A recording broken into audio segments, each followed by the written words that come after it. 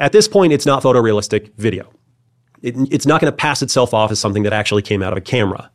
But the rate of change is such that I expect by next year, we are going to see films, feature length, made by individual auteur filmmakers in their home study. The story is good artists copy, but great artists steal. And now technology is creating art, imitating or stealing from the great creative geniuses of the past, even in media as multifaceted as film. Today we discuss how artificial intelligence is threatening the arts. I'm Joel Ackerman. This is Lightwise.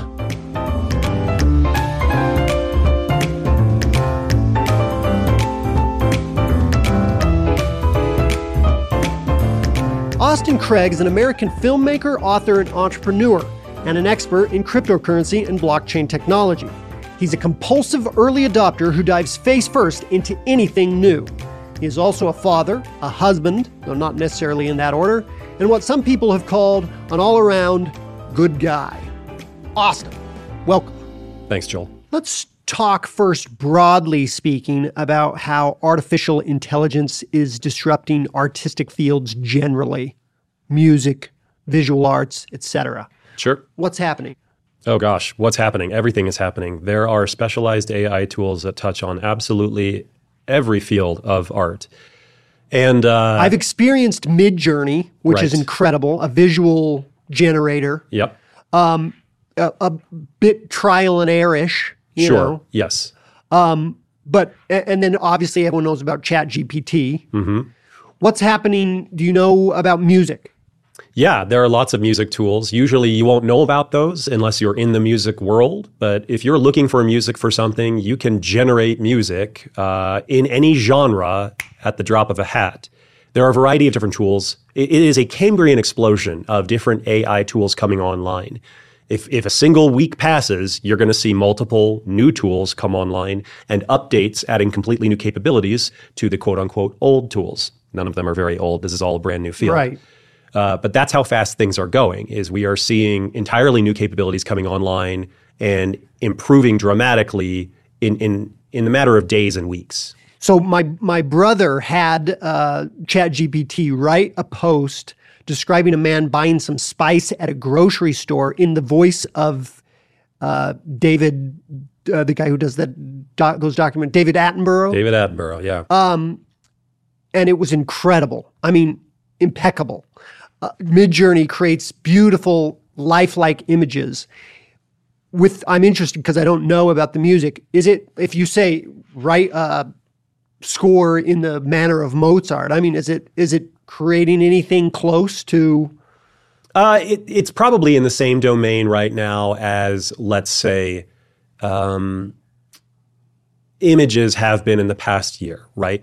Midjourney has only very recently gotten to the point where it can create truly photorealistic. You can't tell it from the real thing. Right. If you'd looked at Midjourney a year ago, and I was, right, because this is an area that fascinates me, what it was creating was images that had a photorealistic quality to them, but they were obviously not real photos because it didn't know where to put things. If you asked it to create a woman smiling at the camera holding up a soda, what you would get is some kind of nightmare image, some David Cronenberg flesh monster with all of the parts in all of the wrong places. She would have 3 hands and 7 fingers, and her eyes would not be distance correctly across her face, and she would have way too many teeth.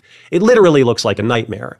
The joke for a long time was that it could never get the right number of fingers on a hand. Eyes always looked strange because pupils were not perfectly round and they were not in the middle of the eye. That has changed, right? The more training data these sets have, the more refined they get. Midjourney has gotten to a point where it's photorealistic. OpenAI's DALL-E, which is their image generation tool, has also reached that place. Wow. Okay, and then you said that the programs themselves are getting new training. What's the training that they're getting? Again, is that human input that's creating these updates, or every time a person goes on and they say, give me an image of this, and then it learns this is the image that person liked because that's the one they upscale or whatever. Right. Is it learning from that, or is it just learning from human input saying, we need to fix this, we need to fix that? Yeah, it's a good question. You're getting some of both. There's huge amounts of data out there that you just process through these programs, and they start to figure out based on associated metadata. So let's use the example of pictures. If I have pictures and they have associated metadata, i.e. hashtags, right, of what's in the picture. And the style of the picture and those kind of things. Right. You feed enough of those through these programs, they eventually, quote unquote, figure out if I have hashtag Picasso on this, they start to figure out what a Picasso looks like, and they can generatively reproduce that. You also have human reinforced learning, where somebody like you or me, maybe we're using ChatGPT. And have you noticed using it that it will ask you whether the response was good or not? You get to rate the response. And by rating it positively, you've now reinforced what it did before. Enough of that, and it improves all the quicker. I've also heard of these groups paying people. Literally, they will just have employees whose job it is to interact with these, to put in prompts, see what gets kicked out, and to tell the machine whether it did a good job or not. Good boy. By the way, if you haven't played with these, go to ChatGPT or try out Midjourney. Just play around with these. You'll understand exactly what we're talking about very quickly. Let's talk about how artificial intelligence is affecting film specifically. Film is a very complex medium. There's music, there's words that people speak, there's obviously the visuals, there's visual effects, there's music, and it seems very complex because it can't just be a static image like Midjourney or text words like ChatGPT, and yet artificial, clearly the strikes, the Writers Guild was very concerned about this from their aspect. How is this affecting film? That's a good question. And the strikes really were largely about this. Obviously, if you're striking, you're probably asking for more pay. But why specifically were they asking for more pay right now? It's because even though this is a brand new tool, AI, things like ChatGPT, Hollywood was immediately on it because they saw how capable it was right out of the gate. With something like ChatGPT or GPT 3.5 or GPT-4, the algorithm that works behind that, they were already using that to produce original scripts.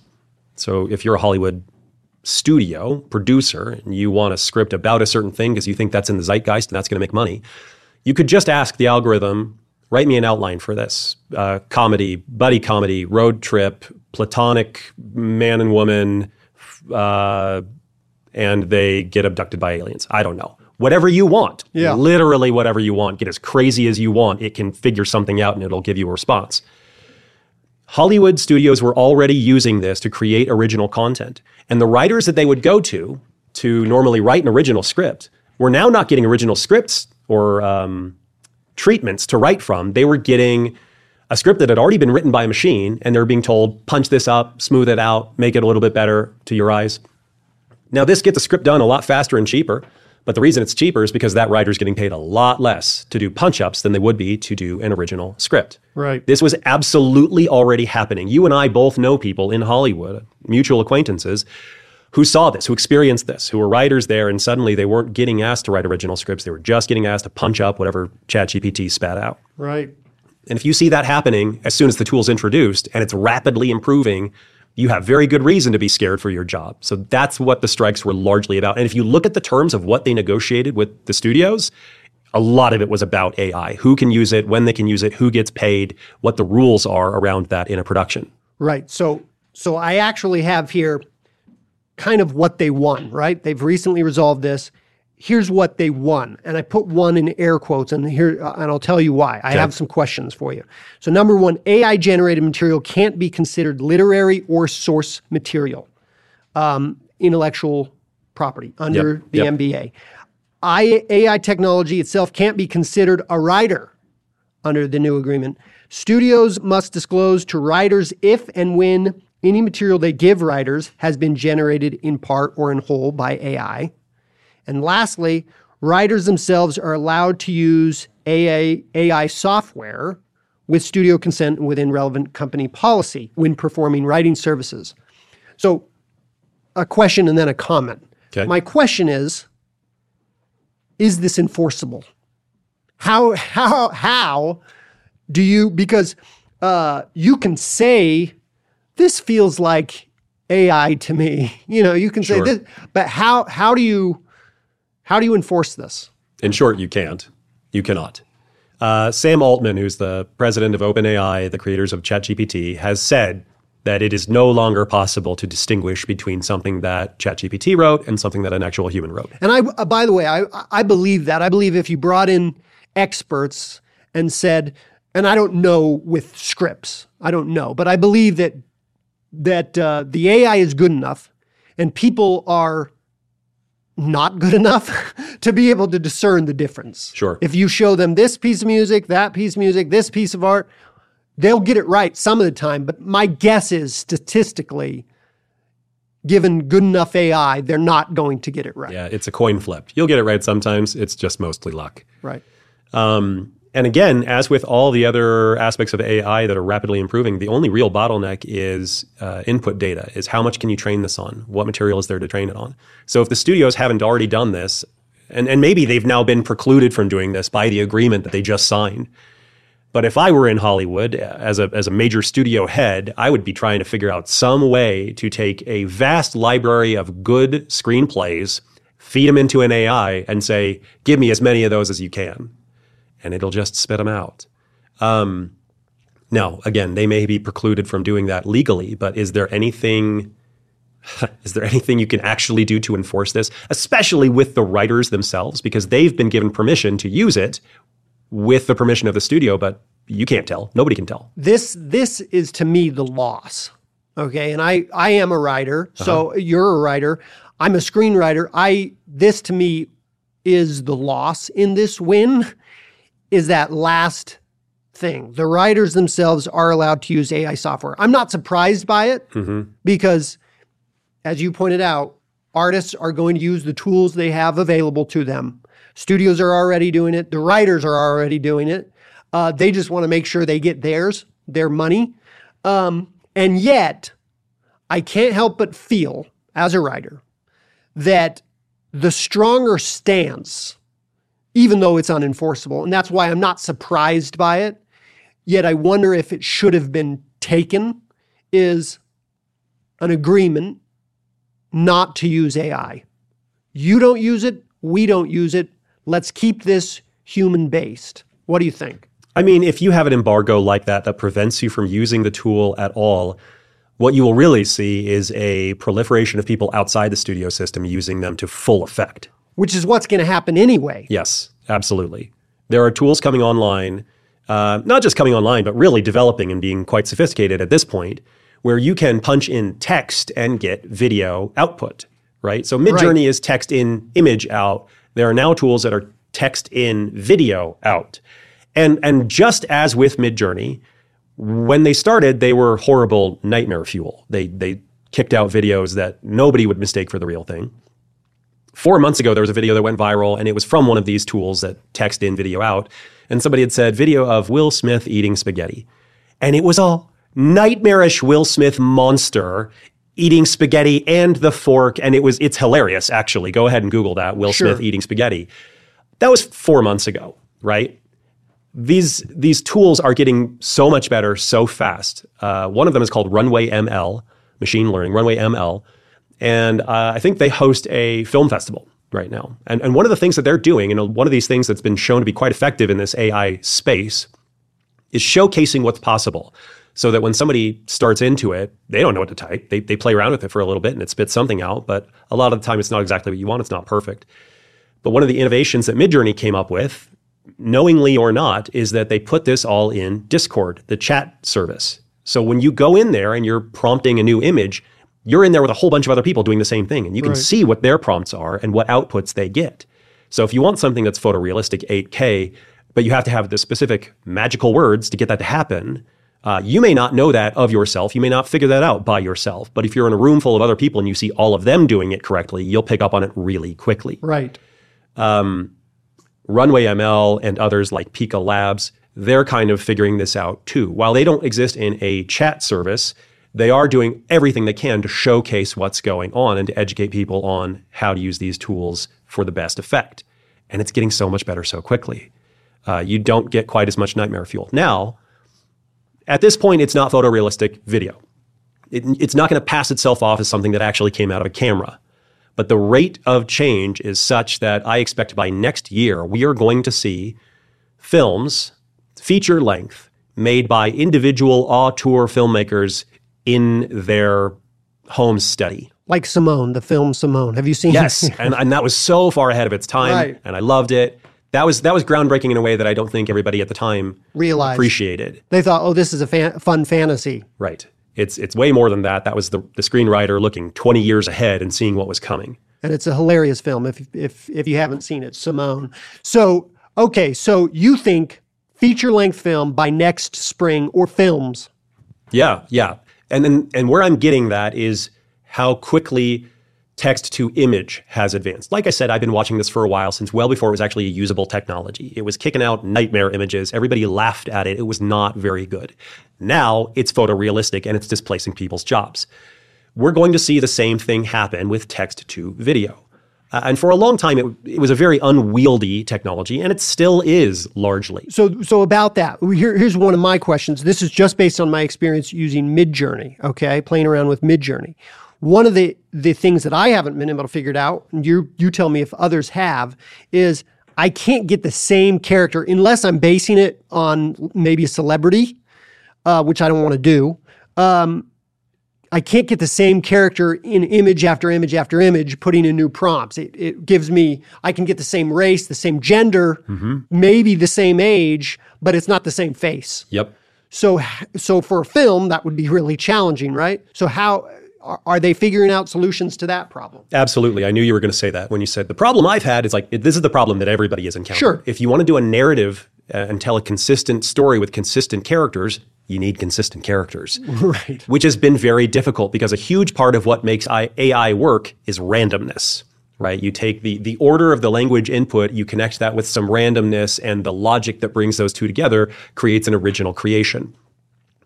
There have been countless tutorials online from individual tinkerers. This is not being put out necessarily by the people who make the tools. It's people who use the tools and have been tinkering with it and figuring out how to use it that explain how to get consistent characters within something like Midjourney. And for film especially, that's going to be absolutely critical. Right. Right now, it is a process, right? What you're getting is individual filmmakers or image makers who have figured out a workflow that produces the same character consistently. What's going to happen next, if I'm correct, I think I am, is we're going to see those workflows engineered into the tools themselves, where you can just toggle a switch, say, I want the same character in all of these shots. And it will do that because that's what people want. And the challenges that we're facing, just like a year ago, Midjourney couldn't get the right number of fingers on a hand. It couldn't get eyes right. There was too many teeth. This looked like a pseudo-human alien. That is now completely overcome. And the same thing is going to happen with video. And especially what people want are consistent characters so that it's an effective storytelling tool. If that's what people want, and they do, that's what the companies making these tools are going to figure out. And it's not like it isn't even possible. It's 100% technologically possible. What they're figuring out right now are the user interfaces that will produce that outcome in a way that people don't have to become, like an expert in Adobe Premiere to make it happen. So creators, artists, right now, the people who are really skilled at writing or visuals or film are the people playing around with this. I find it interesting that it is creators, and obviously you have amateurs and just people coming out of curiosity, but the people who are making the real strides are obviously the artists themselves. I find it interesting that in my experience, the artists are coming to these tools, the writers and graphic designers, whatever, are coming to these tools, figuring out how to use them. And maybe that's survival. But when I talk to people who are not themselves creatives, and you say, how do you feel about your music or your art being created by artificial intelligence instead of by a person? They go, not all of them, obviously. They go, I don't like it. Yeah. So that goes back to my question where social media obviously is a great tool. We've used it.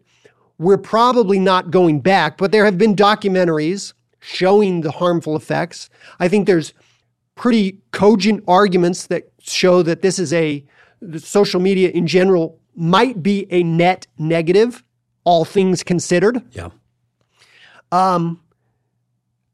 Before we just keep steamrolling on, I want to go back to this idea, like, are we losing something even if the ear and the eye can't discern a difference between the film that's made by AI and the music that's produced by AI, are we losing something, not being able to experience a piece of art that one soul has created and is now sharing with other souls? Sure. What you're lamenting is totally understandable, but it's not new. This has existed for a long time, and we see it actually pretty prominently today in people who are lamenting things like classical architecture. There's a meme that's been going around on X, previously Twitter, that will show some classic piece of architecture, and the meme goes something like, I asked my father-in-law, who's an architect, what it would take to build this today, and he said, we can't. We don't remember how. And people are saying that kind of thing about a lot of old art forms, Sure. Handicraft. Did we lose something when we technologically moved away from hand-chiseling marble statues, right? It's arguable that we did. We also gained a whole lot. I literally just yesterday, again on Twitter, where I spend way too much of my time, shared a series of images that was, to look at them casually, they look like a whole bunch of laundry on the ground, disordered, crumpled, whatever. But then you kind of like fuzz your eyes a little bit and you realize like, oh, that's the Mona Lisa in laundry. Or that's a Picasso done in laundry on the floor. Mm-hmm. And I posted it and lamented and saying like, listen, this is really cool, but for the first time in all of my experimenting and looking at AI generative artwork, this is the first time that I've kind of felt like, well, yeah, that's cool, but it would have been so much cooler if an actual artist had done this. And a couple people in the replies were pushing back on me, and they said the same thing happened when photography was introduced, right? Photography does away with the necessity for oil and canvas and artists doing portraits that way. Sure. Those still exist, but their role in our society is dramatically reduced. Right. We're going to see the same kind of thing happening. And for people who grow up with AI, my kids, I have little kids, they're going to grow up in a world where they've never known anything else. And where to you and I, this feels like spooky magic. It still does to me. I see stuff that this stuff kicks out and I'm like, good grief, that is pure magic. There's just no way for my brain to wrap my head around the fact that we have taught sand to have an imagination, right? Silicon chips are creating new things. Blows my mind. My kids aren't going to think twice about it. It's going to be totally normal for them.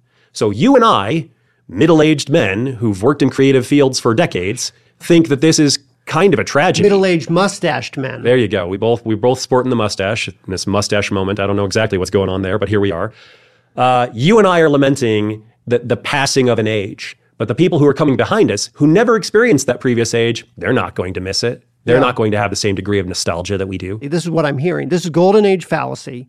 And I guess I question that, because not in that every advancement is worse than the one before, obviously. Mm-hmm. But that, is there something metaphysical to art?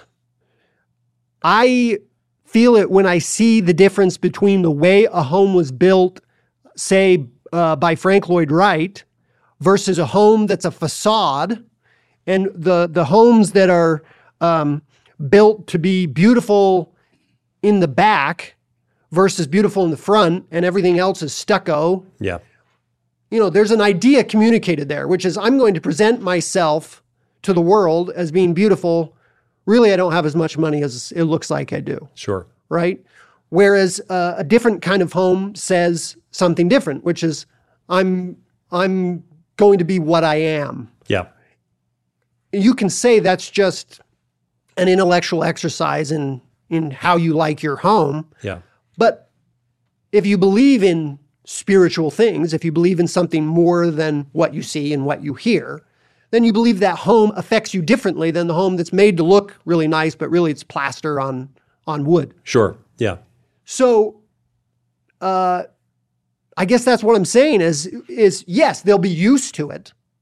They'll grow up with it and therefore they'll enjoy it. But that doesn't necessarily mean that there might be something better, whether it's ahead of them or behind them, that they're not experiencing. Yeah. And will there be a pendulum swinging where you see people going, you know, that AI film is pretty good, but I prefer human-made films. Yeah. Will you see that kind of thing? I've asked myself the same question, and to a degree, I've even said that, yes, I predict that will happen. What I was saying in another conversation a day or two ago is that I think the kids who grow up with this stuff today are not going to be wowed by it the same way we are. Where us, it seems like spooky magic to them. It's going to be mundane every day. And Meta/Facebook is leaning heavily into this with their metaverse, right? Mark Zuckerberg has invested many, many billions and is just barreling toward a world where everybody's wearing headsets and they're in this virtual space all the time. But we all also know that Facebook is heavily involved in guiding the conversation and doesn't necessarily like difficult topics, shall we say. So what you might get is a metaverse where there is endless novelty and endless variety, but no stakes, no drama, nothing that actually has any purpose or meaning.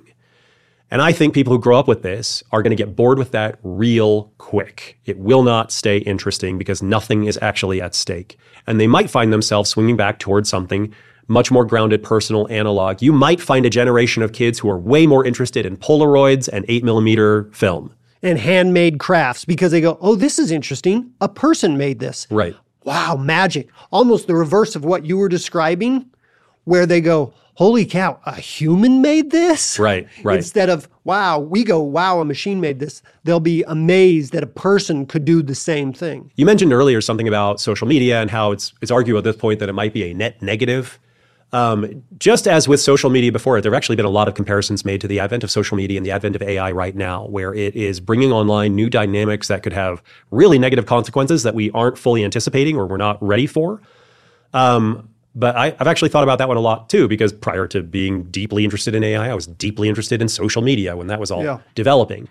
The problem that we see there and the problem that we will see here is not necessarily the technology itself. Technology is neutral. A hammer can build a house or smash a skull. Right. It depends on how you want to use it. And a lot of how we use these things is based on business models. What are the business incentives? How do you actually make money using it? Something like a Facebook that uses third-party advertisers is going to have a very different incentive than something that you pay a subscription for yourself. We might say a similar dynamic happened here. Whether or not this turns into a dystopian Black Mirror nightmare really depends on the built-in incentives and how we use it. This could usher in an incredible blessing for mankind, or it could be the beginning of the end, the apocalypse as we know it. It really is just a question of how we want to deploy this into the world. Tell me how we get to the end of the world as we know it through AI, because I'm interested in that idea. Do you think that, I'm guessing you don't subscribe to the belief that AI will become sentient and try to kill us? Or maybe you do. Well, those are two different things, right? You said will become sentient and try to kill us. Okay. It could conceivably try to kill us without ever becoming sentient, right? Right. That's the paperclip Yes. model, which explain that briefly. The paperclip model is something like you're a paperclip company. You want to make as many paperclips as possible. And now you have this incredible AI that is very good at optimizing processes, at sourcing resources. And so you tell the AI, hey, paperclip making machine, we're a paperclip company. Can you figure out how to make as many paperclips as humanly possible? And the machine says, yes, we can do that. And then it gets to work making paperclips in ways that you could never possibly imagine, until paperclips are being churned out way more than you can actually sell on the open market, and until it's actually destroying the building that you're in by turning those atoms into paperclips, until the paperclip machine makes nanobots whose only job is to make more paperclips, and eventually the entire globe and every atom on it is incorporated into a paperclip, right? It's a fun thought experiment. Yeah. Especially if you love paperclips. Which maybe if you're a huge fan of paperclips, this sounds great. But for the rest of humanity, that sounds like a horrible, hilarious nightmare that's our dooms to become paperclips. Right. There are many different versions of this, and that's obviously a simplified, kind of silly version. Right. But there are also sophisticated versions where if AI is embedded in everything and AI advances far beyond what an individual human can think of, what the smartest human can think of, what the entirety of humanity can think of, then eventually, how do you control something that's dramatically more intelligent than you and the smartest person you know and all of humanity put together? Right, and that they won't see us as an enemy, but they'll go, like we build a house and we don't think of the ants that are living in the ground, they just go, just get rid of these guys. Yeah. They're in the way of whatever we're trying to do. And it doesn't even have to have malice, or it doesn't have to... It doesn't have to even like disregard what we're saying. It may be trying in earnest to do exactly what we asked it to do. But unless you give it the perfect prompt with no negative externalities, then it will do stuff that you never imagined. This is kind of already played out a little bit. There was a war games exercise where the AI was given points for taking out enemy targets, except for certain targets that were designated off limits. Gosh, and we may need to Google this to make sure I'm getting my facts correct, but it was something like this. I'm going to get the gist. The gist was that in this war games exercise, the AI realized that it was being held back from further points because there were certain targets it wasn't allowed to hit. So what it did was hit its own communication tower so that it couldn't take any more instructions. So you couldn't tell it to stop. And that way, by the rules of the game, it got more points because now it could take out all the targets.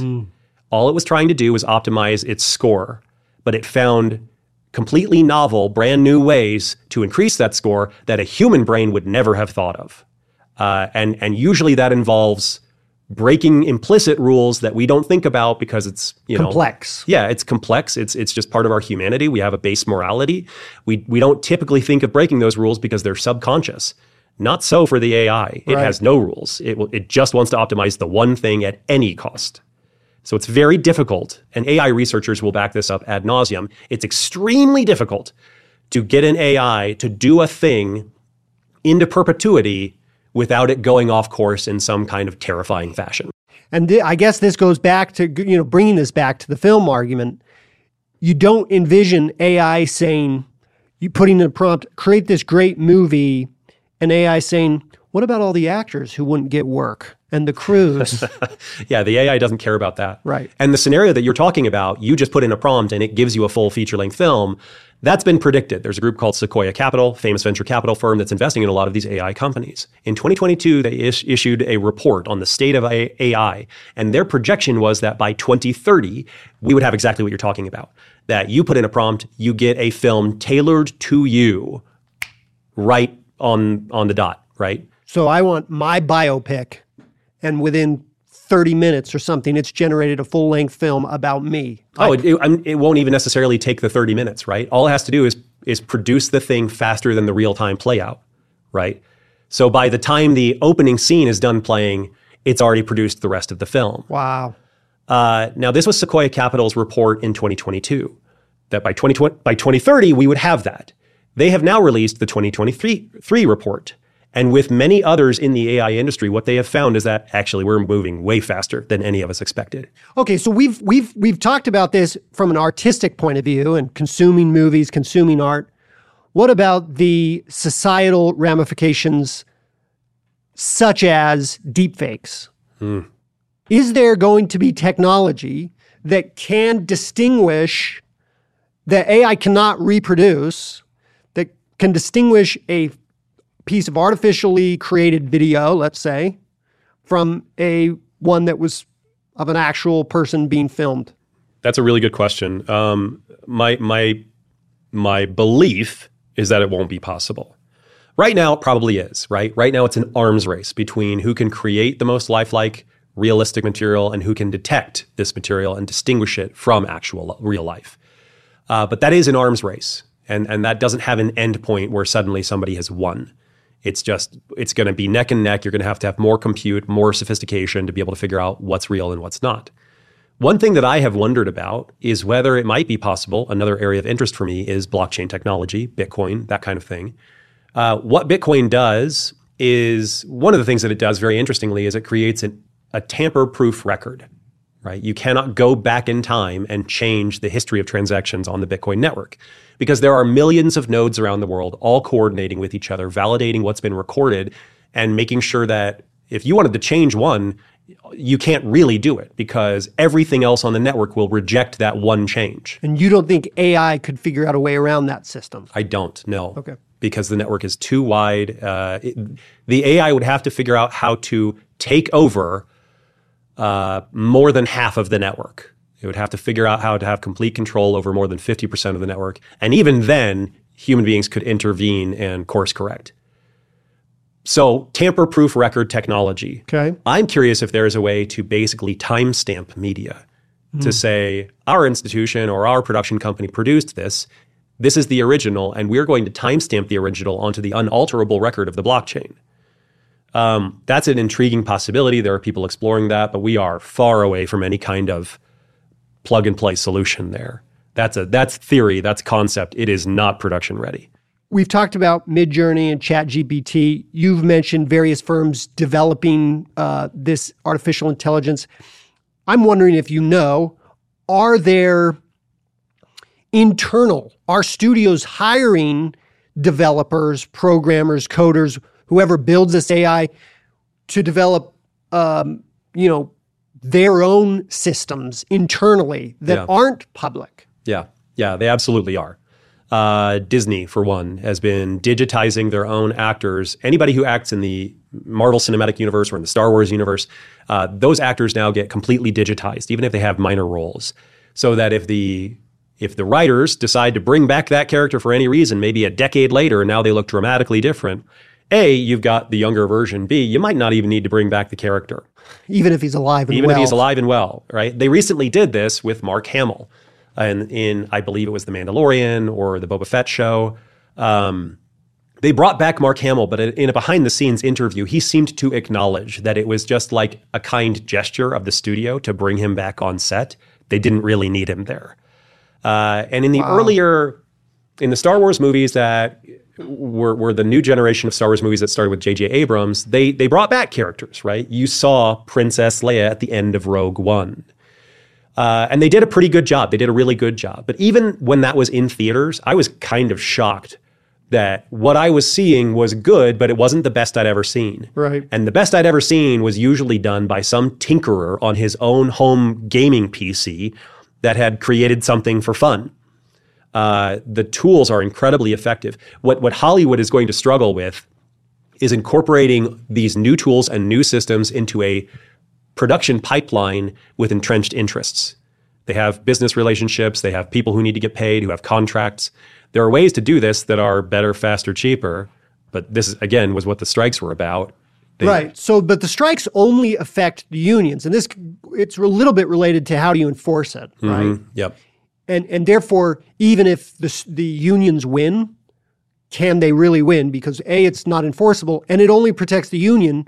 And I think what you're saying is, anyone outside of the union, writer, filmmakers who aren't in the unions and therefore are not bound by these rules are going to start creating better and better material. Yeah, absolutely. And therefore, at the end of the day, what happens to the studios? Yeah, it's a really good question. And I wonder whether we're seeing the beginning of a slow decline of the studios, whether they can actually adapt to use these new tools and do it these new ways. But even then, even if they do incorporate them, it's going to be a heck of a coordination effort because a studio is a coordination between a lot of different people and a lot of different groups.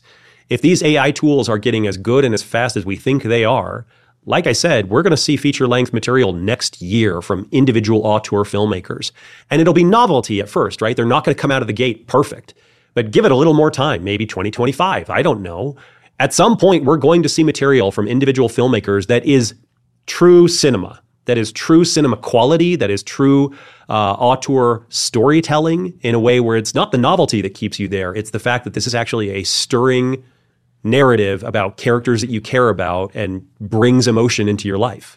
So getting back to the heart of the matter, the soul of the matter, if there's an auteur behind it, even just one person, maybe you go, well, he didn't use actors. That's a loss. There's no crew. That's a loss. I like the idea that a bunch of people came together and created it, but at least there's an auteur behind it who it was his idea. It was his prompt. Yeah. And therefore, it's still one man's story. Sure. One man's heart being communicated through this new medium. But in the case you described before, where a studio just says, here are the best screenplays, the best picture winners from the last 125 years. Give me another 125 of those. Yeah. Then and they spit it out without, it's an assembly line. Yeah, it's the worst of both worlds, right? It's algorithmic machine plus a bureaucratic machine. There's no auteur in there at all. Right. And we kind of already see that a little bit with studio films, that it's clear that they've gone through extensive reshoots and extensive rewrites, and they never really got anywhere because no individual had any clear vision. That's a great point. That's a great argument, I think. You're already seeing this just without the automation. There you go. Because a lot of these films are soulless anyway. Yeah. They feel like money grabs. It's hilarious sometimes to see these movies that are just so transparently bad, where it's like, in no way or is just this, transparently unoriginal. Yeah. Yeah. I mean, speaking of J.J. Abrams and the new Star Wars, there you go. Yeah. Yeah. I mean, we're getting into my artistic opinion now, but Sure. The Force Awakens, it was like, so let me get this straight. We're bringing back the Death Star. We're bringing back the old characters. We're breaking into we brought back the Empire. I thought we beat the Empire. Right. I guess they're just back under a different name now. Right. With no explanation. None at all. Somehow Palpatine returned. And it's like, that's it? That's all you're going to give me? Somehow Palpatine returned? He doesn't get a backstory? It's just somehow? We see this kind of thing all the time. It's kind of the rule, not the exception. Because, as I said before, the business at play here is to sell stuff. It's the exception, not the rule, that you see an auteur visionary director, an auteur visionary piece of art. Even though the studio system is the one supposedly responsible, it's a business. They're the ones putting stuff out there that might fill that niche. I also think, like I said before, I think that younger generations are going to pull back from this. It's not going to get as bad as I'm imagining. There will be a swinging back of the pendulum. There has to be. Because at a certain point, people are going to be grossed out by some things that AI wants to do. Right. Just as we're seeing a pullback from social media. 20-year-olds do not use social media the same way that you and I might have used social media 15 plus years ago. Right. We were very excited. It was novel. It was new. It was exciting. It was a great way to connect with friends. Most of the major platforms are not good at that anymore. They have optimized for different things, for their bottom line, but in so doing, they have ruined what brought people there in the first place. We're going to see the same kind of thing happen with AI. So in as much as I'm projecting linearly that it's all going to turn into a dystopian nightmare, I don't actually think that's going to happen. I think society will course correct. We see things move in waves, and I think the wave will pull back at some point. It's good to know. So I guess the last question I have for you is, what does this mean for the actors and writers moving forward, and the crews who work on these films? Will part of the course correction be kind of what I posited, that people will want, even though the difference in output may be negligible, if not zero, people will want something they know was human-made, not machine-made? Or will these careers go by the wayside? It's a good question. One difference that I think is important to draw is whether you're creating something for an audience interested in art or an audience interested in entertainment. If all the audience want is entertainment, they won't care who or what made that entertainment, how it was created, because that's not their thing. I think art is different. That's the soul. Art is meaning, purpose. Yeah, it's challenging you in ways that you might not even be totally comfortable with, and that's what art is supposed to do. The nature of art fundamentally changed after technology was able to technologically reproduce it. Before technology could make endless prints of the Mona Lisa, the Mona Lisa itself had a different meaning as the original and only example of its kind. And a different look. There you go, yes. We're about to see the same kind of thing happen now, where actually our relationship to art is about to fundamentally change because the nature of the thing will change itself. There's a famous essay often talked about in art and film studies called Art in the Age of Its Technological Reproducibility. It talks about this idea. When the Industrial Revolution came about, art could now be technologically reproduced in huge numbers, and it fundamentally changed what it meant to have art, what art was, what our relationship to it was, what qualities we were attracted to. We're going to see the same thing happen with AI.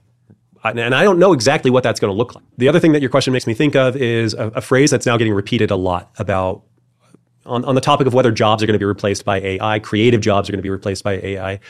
What's being repeated right now, the perceived wisdom for people in the field, is that people will not be replaced by AI. People will be replaced by people using AI.